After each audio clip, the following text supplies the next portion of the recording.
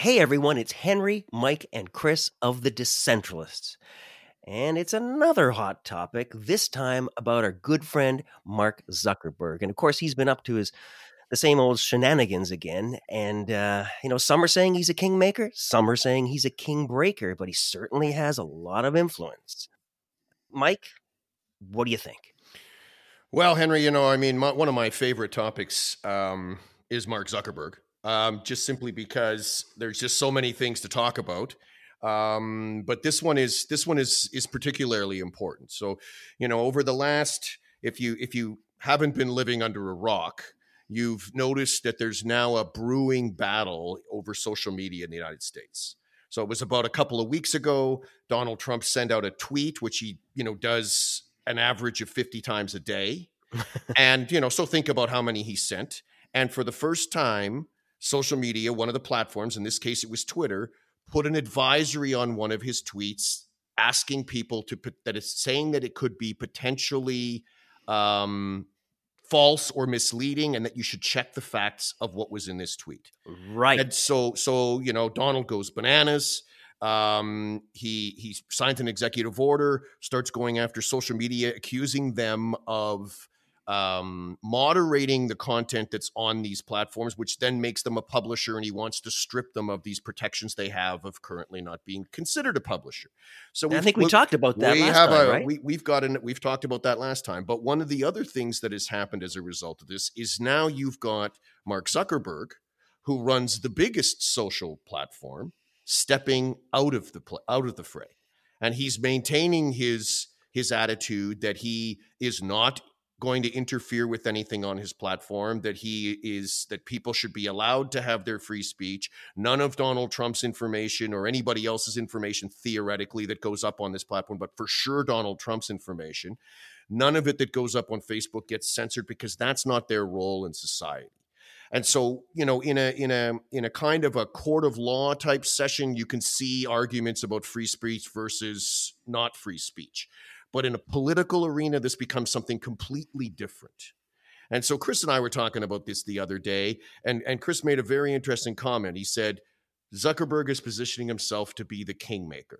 And so I'm going to turn it over to Chris to explain what he means by that. To put it simply, what is the number one decider of elections nowadays? It's Facebook. We saw this play out in the 2016 presidential election. We saw it play out in the British parliamentary elections, I think last year, right? Correct. No, it was the Brexit elections. Also the Brexit referendum as well. Right, so we did see it in the Brexit. Yep. We also saw it in the parliamentary elections. We saw it play out in Brazil. Right. We saw it play out in the Philippines. Heck, I think actually the count now is 68. 68 what? 68 elections have been influenced by Facebook. Wow. And not just elections, but genocides too. Absolutely. They even acknowledge that one. Yep. They acknowledge genocide in Myanmar. Exactly, with the Rohingya. Oh my goodness. So this is a company with a lot of influence. Correct. And Zuckerberg keeps apologizing. He keeps saying he's made a mistake. He keeps saying the company's made a breach of trust, right? Mm-hmm. But as the old saying goes, fool me once, shame on you. Fool me twice, shame on me. And heck, shame me 3 times or more times than that. The whole system is faulty. Right. Correct. Right. We got ourselves a problem of trust, and we have a fellow who keeps saying, who keeps apologizing, but makes the same mistake again and again and again. When you keep damaging the world's democracies, and you do it with so little restraint, right? What's to say that you're actually sorry? Well, and it's not even that. I mean, Chris, it's take it to the next level, which is, I think, where this is now starting to get dangerous, right? Is the clearly in those instances that we all mentioned, the Brexit 2016 and the 68 other elections, Facebook was used to influence the results. Okay. And they basically acknowledged it by paying the fine. And so when you do that, what in effect is happening is Facebook is making the any kind of political result available to the highest bidder. Because this is all accomplished by using the platform to influence people. Correct? Yep. Absolutely. Right? So now we're in this position where we have one person. Right? I mean, in effect, because he also is the majority shareholder and controls the board of directors and everything else of Facebook, who can literally go around the world and say, you want to be elected? How much you going to give me? And the price is so very little. The cost of Cambridge Analytica, you would think it would cost them billions and billions of dollars, but in fact, it cost them, I believe, little more than $10 million to influence that referendum. So it's clear the man is a kingmaker. Right. Absolutely. Now, here's my question: is how did we get into this situation? Because I'm not an old fellow. I'm 38 years old. I remember a time in which people got their news from a variety of sources. They got from TV, radio, newspapers. Mm-hmm. That doesn't happen anymore. Over the past 10 years, Facebook has stolen the entirety of the news business. We can go ahead and say Facebook is the news because half of all Americans get their news primarily from Facebook. And you know why that is? Most people, half the population, are just simply lazy. Oh, there's information while I'm socializing online. That's all I need to know, as opposed to picking up the New York Times, watching a CNN or whatever, or other sources that can give them a balanced view. People are generally lazy.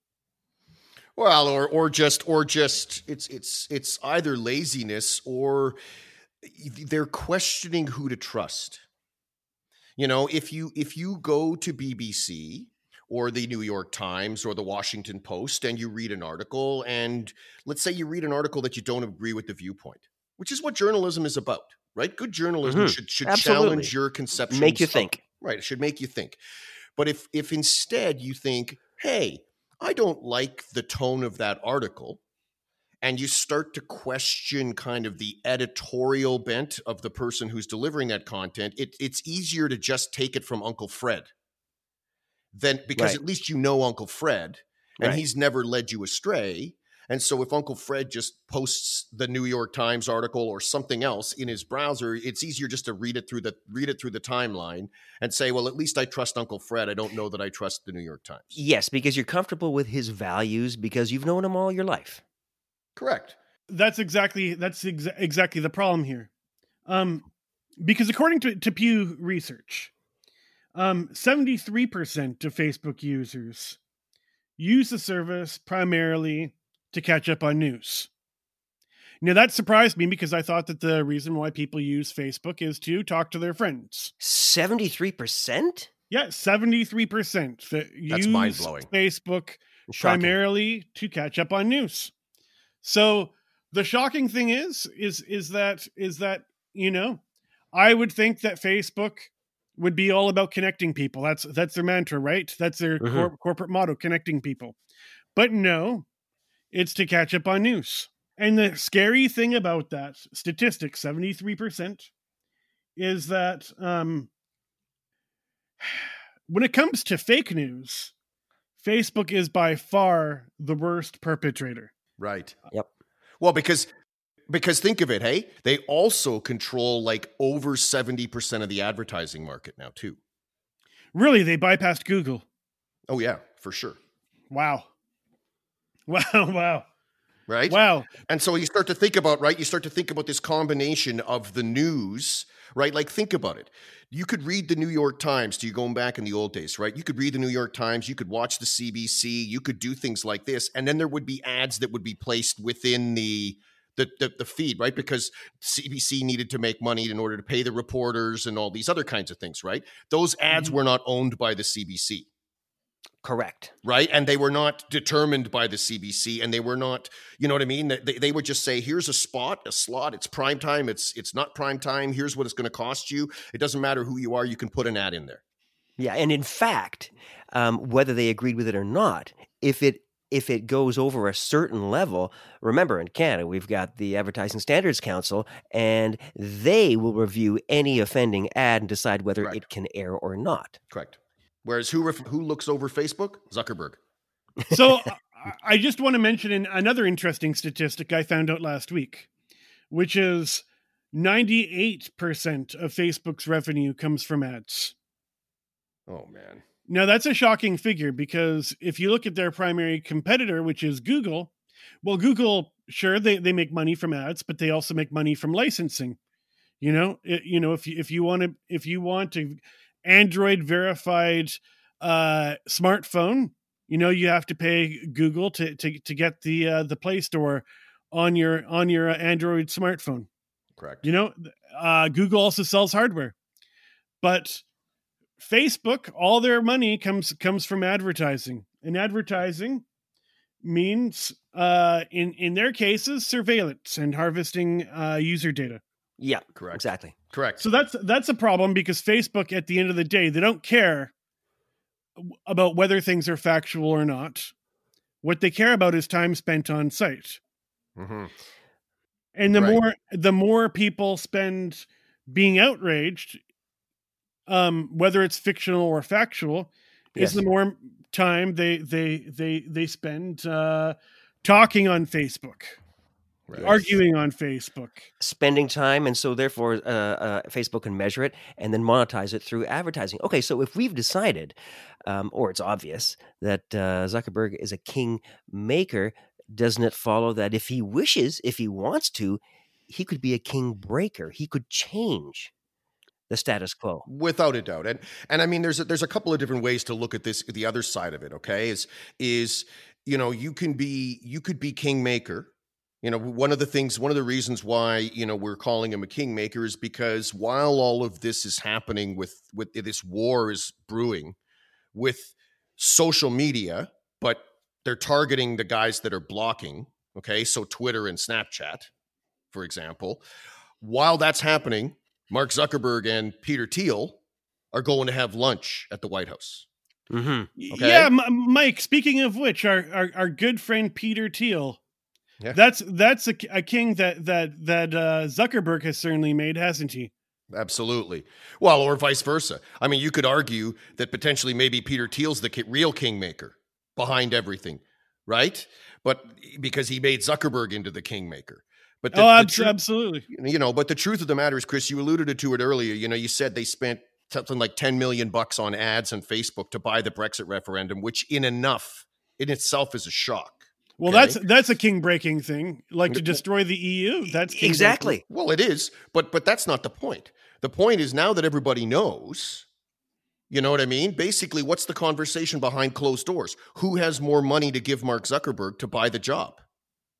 Okay, exactly. So then it leads to the natural question.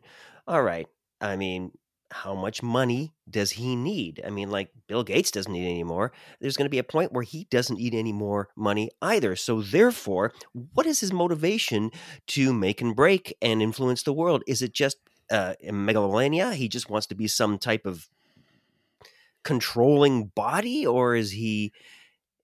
I don't know. Who wouldn't want to be that?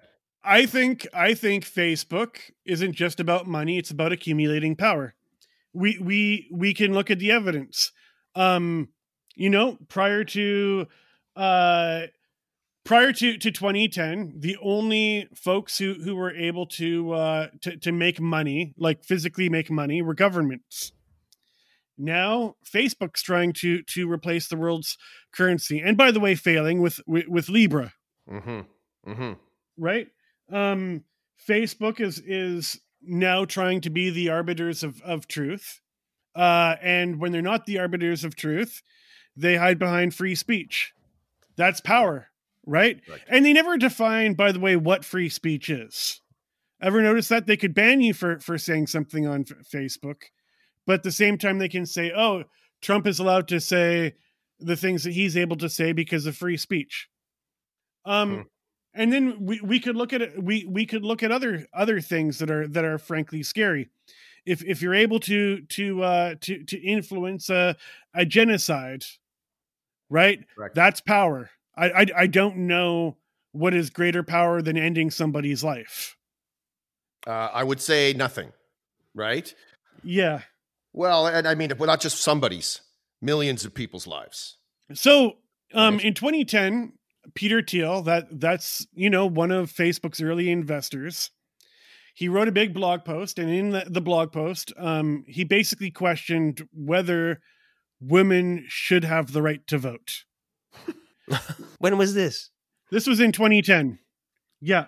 Like only what about 80 or 90 years after they got and the what right was to his vote? purpose for such a bizarre question? Well, Peter Thiel's one of those guys who likes to style himself as a libertarian, meaning that if you have enough money and you have enough capital, you should be the one who runs society. Mm-hmm. And of course, Peter Thiel thinks he's one of those guys who should run society because he's got $1 billion. And according to Peter Thiel, now that he's accumulated all this wealth, he should have a greater voice than everybody else. Doesn't matter how he got that wealth. Exactly. So the thing to remember about the Thiels and Zuckerbergs is they feel that capital equals political power. And that's where Facebook gets dangerous. Right. Because now Facebook, what they essentially want to be, is the decider of people's fates. Right. And I'm very uncomfortable with that. I don't think any company should decide elections. Hey, companies can't vote in elections. Correct. Right?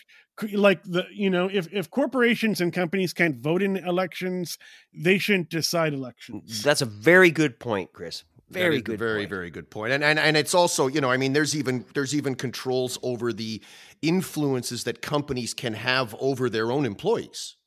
Right. I mean, it used to be back in the days before they had different political campaigning rules and things where companies would basically, kind of force all their employees to donate a certain way. Right. You want your job, you give money to the Democrats. You want your job, you give money to the Republicans, or whatever the case may be. Right. And now that isn't even allowed anymore in the legitimate world. And so that, one of the challenges you kind of have here, guys, is that, regardless of which side of the political spectrum you're on, there's always going to be a loser. Right. Like the truth of the matter is if you have, especially in a place like the United States, where it's a two-party system in effect, and in reality, basically, one of the two is going to lose the election, right? Mm-hmm. Whether it's and when out front that the game is fixed, and for some reason you don't get along with Mark Zuckerberg or Peter Thiel, one or the other or both, what is your hope of actually running in this election in a successful way? Like what does somebody like in confronted with this kind of what is seeming to be much more obvious, exercise of control over the electoral process, which is what Facebook's absence from this debate over content, is.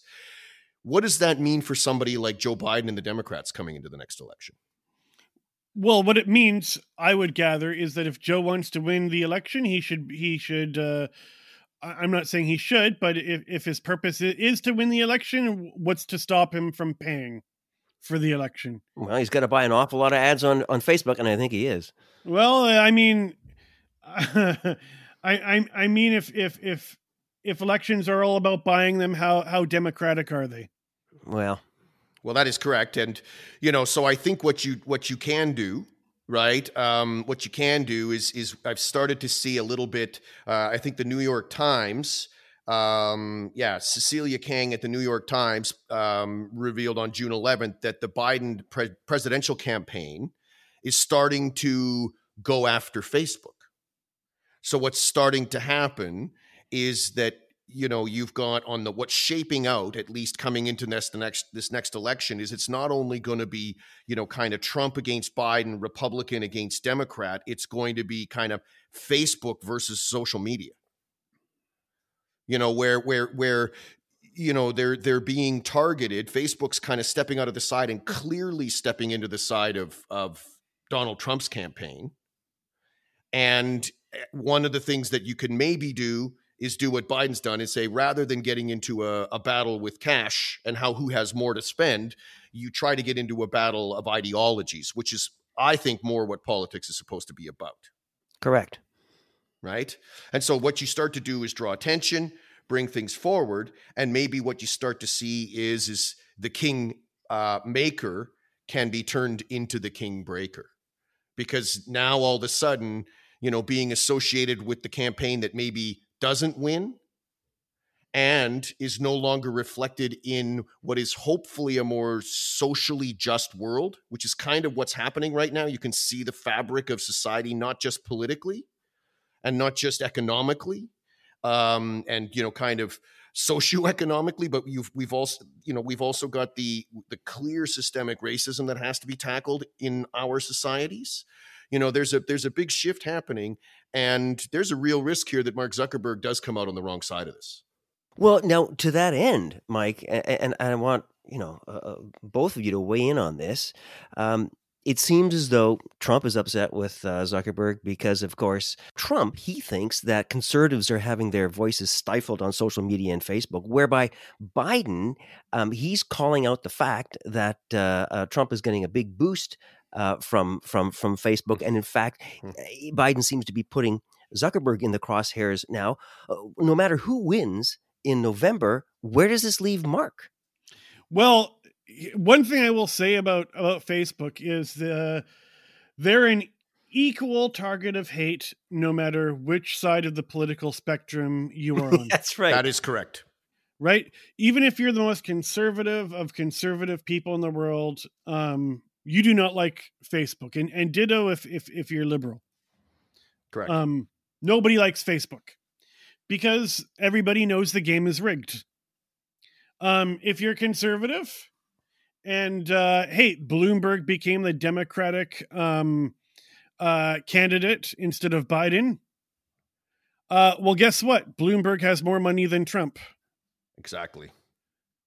And they actually said that. I remember that. Them actually talking about how, the Democrats should make the decision as to who was going to run against Trump based solely on the fact that who had more money, which was just unbelievably crazy.